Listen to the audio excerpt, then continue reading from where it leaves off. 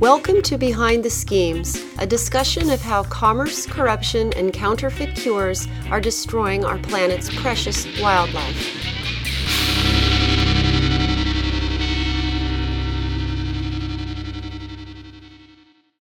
This is Risha Kota-Larsen with Behind the Schemes, and in this episode, we're talking about saving the one-horned rhinos of Asia. 2 species of rhinos have one horn, and both are found in Asia. The greater one-horned rhino is now found only in India and Nepal, and the Javan rhino, sometimes referred to as the lesser one-horned rhino, exists in just one population in Indonesia. Dr. Susie Ellis, Executive Director of the International Rhino Foundation, recently shared with us what IRF is doing to protect and increase the populations of these rhinos. The most recent rhino counts in India and Nepal brought some good news about greater one-horned rhino populations. Can you tell us more about that?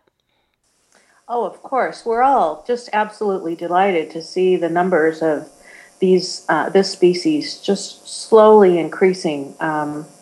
It's really been exciting. In Assam, the numbers have gone up by a little more than 300, according to the counts. So in Kaziranga, the biggest population has gone up to almost 2,300 animals, which is phenomenal. They have a terrific growth rate. And in Orang National Park, the numbers appear to have gone up from about 84 in 2009 to about 100 today. That we're a little worried that some of that increase might be due to the methodologies, because that's an incredibly rapid rate of increase over a very short period of time. But nevertheless, the numbers are up, and so there's great reason to celebrate. Oh, yeah, that's fantastic. Mm-hmm. And then in Nepal, the numbers are an unprecedented number at about 534 animals. Both countries are doing very well with this species. That's fantastic. And it seems there's a lot of bad news about rhinos these days, but what are India and Nepal doing differently? Well, they're doing a number of things. There's a lot of active management of the species in both places. They have been, both countries have undertaken translocations when they're needed to establish new populations or to reinforce populations that might not have the genetic diversity that they need. They also are very, very strict in terms of protection and prosecution of their national laws when they're violated.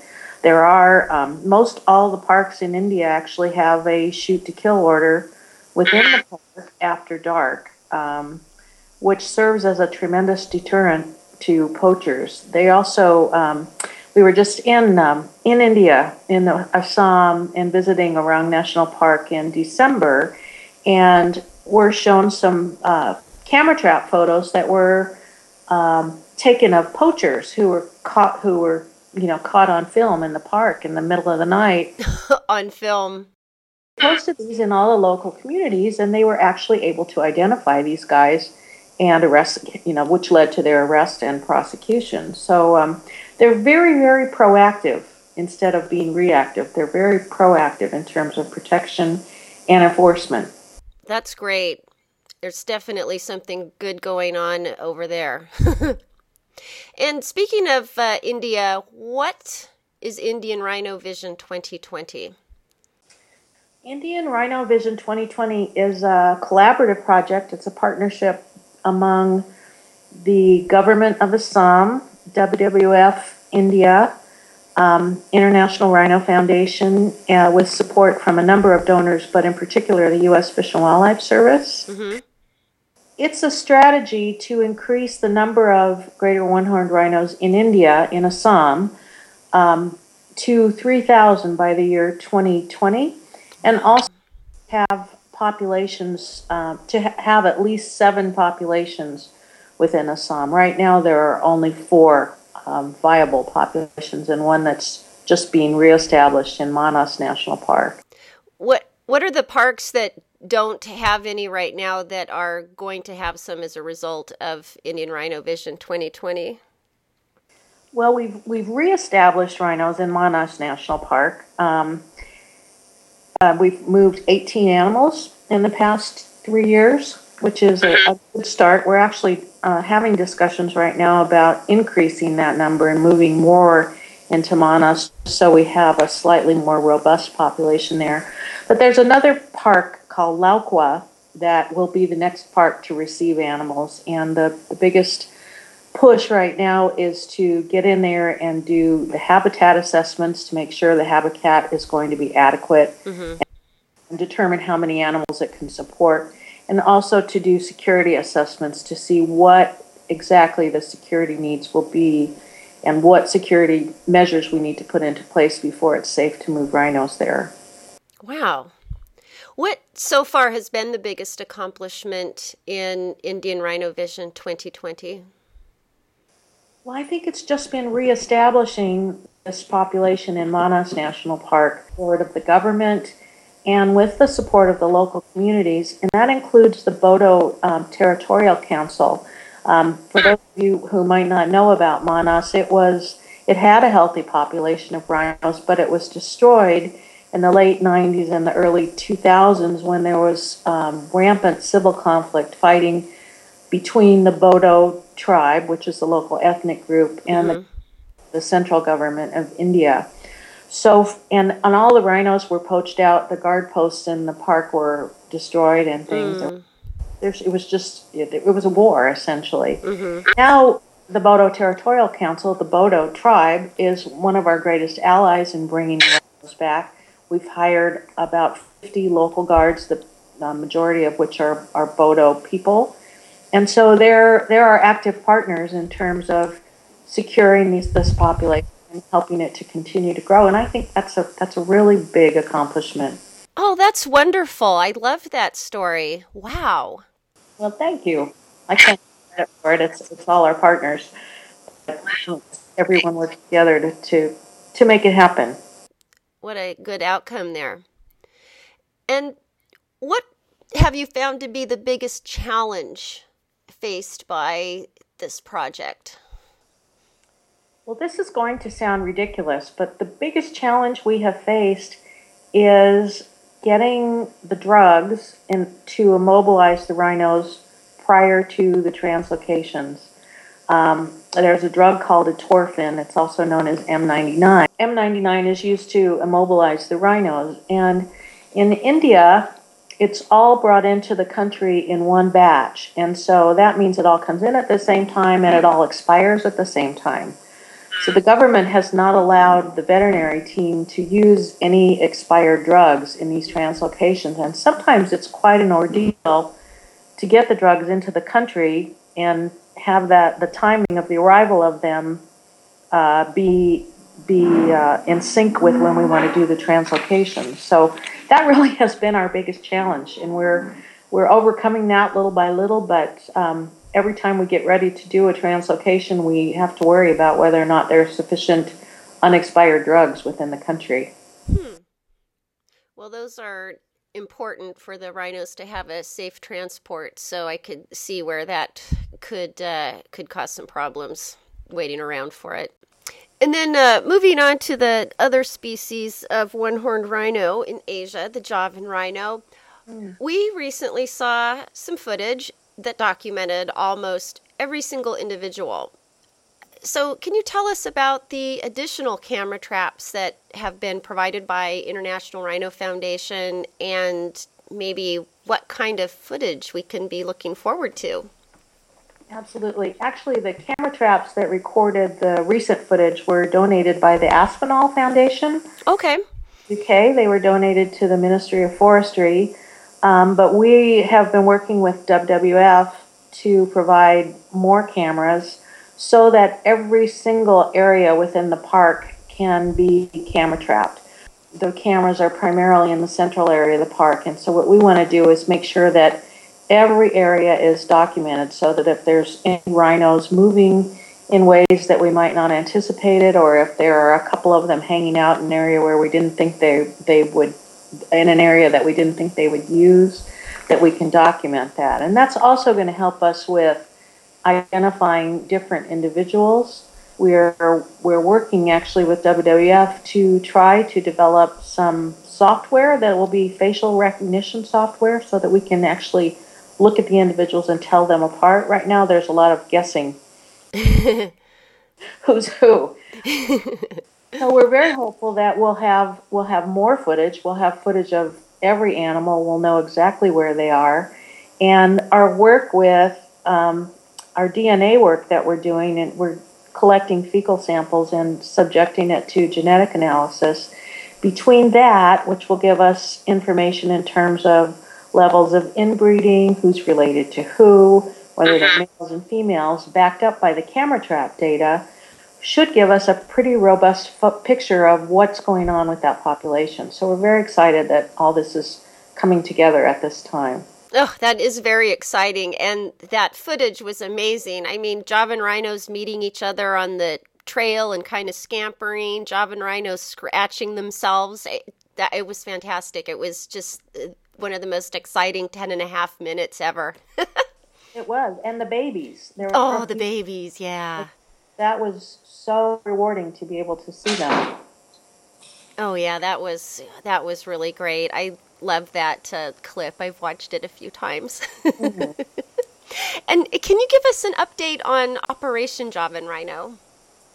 Operation Javan Rhino, and for people that don't know what that is, we are working in partnership with the National Park and our implementing partner on the ground in Indonesia, Yayasan Badak Indonesia, or the Indonesian Rhino Foundation, to try to expand the usable area within Ujung Kulon National Park. There's a problem there with an invasive palm species that basically takes over understory, middle story, and canopy, and it blocks light for any kind of rhino food plant. And so what that's doing is it's really restricting what the rhinos have available to eat. So we're doing a lot of habitat management in collaboration with the park to get this invasive plant out and to replant rhino food items and or to let them regenerate on their own. The project has been delayed a little bit because of the need to build better relationships with some of the local communities and get them engaged and involved. We've also been trying to look again at our design for a fence on the eastern side, which will be set up to keep domestic cattle out of the park, because there are a number of diseases that cattle carry that can be transmitted to the rhinos. And so we've redesigned the fence in conjunction with a group that was established by the Ministry of Forestry in order to take a look at that issue again. So it's coming along. It's slow but sure, but it's definitely moving forward, and we're delighted with that. Well, that's great to hear. And greater one-horn rhinos, which, as we talked about before, are doing really well right now, but they were nearly extinct at one time. Can you compare their situation with what is currently facing the Javan rhinos? Well, I'll try. Greater one-horned rhinos were down to fewer than 200 animals at one time, and so the government of Nepal and the government of India worked very hard to set up strict protection and protected areas so that those populations could grow. And as I said earlier, they also undertook a number of translocations among different areas. The situation with Javan rhinos is different in that we're down to definitely fewer than 50 animals and probably closer to 40 animals right now. And we don't have any place else to put them right now that meets with government approval. And so one of the next things we will be working with the Ministry of Forestry on is trying to identify a second site someplace in the species historic range where we can set up another area for them where we can provide adequate protection that has suitable rhino food plants, that has community support, or if they don't have community support, we'll try to build community support to have them in the area.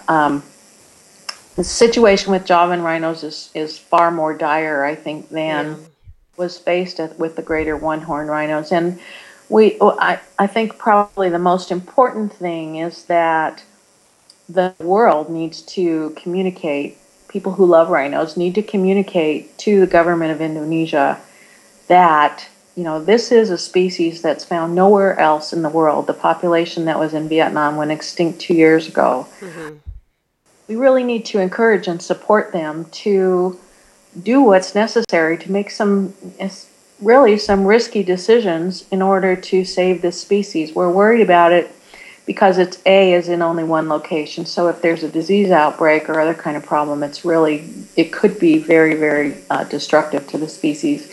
And then it also the park where they live sits right below where Krakatoa used to be, and there's a new volcano, the son of Krakatoa, they call him, Anak Krakatau, that is erupting all the time. And so it's not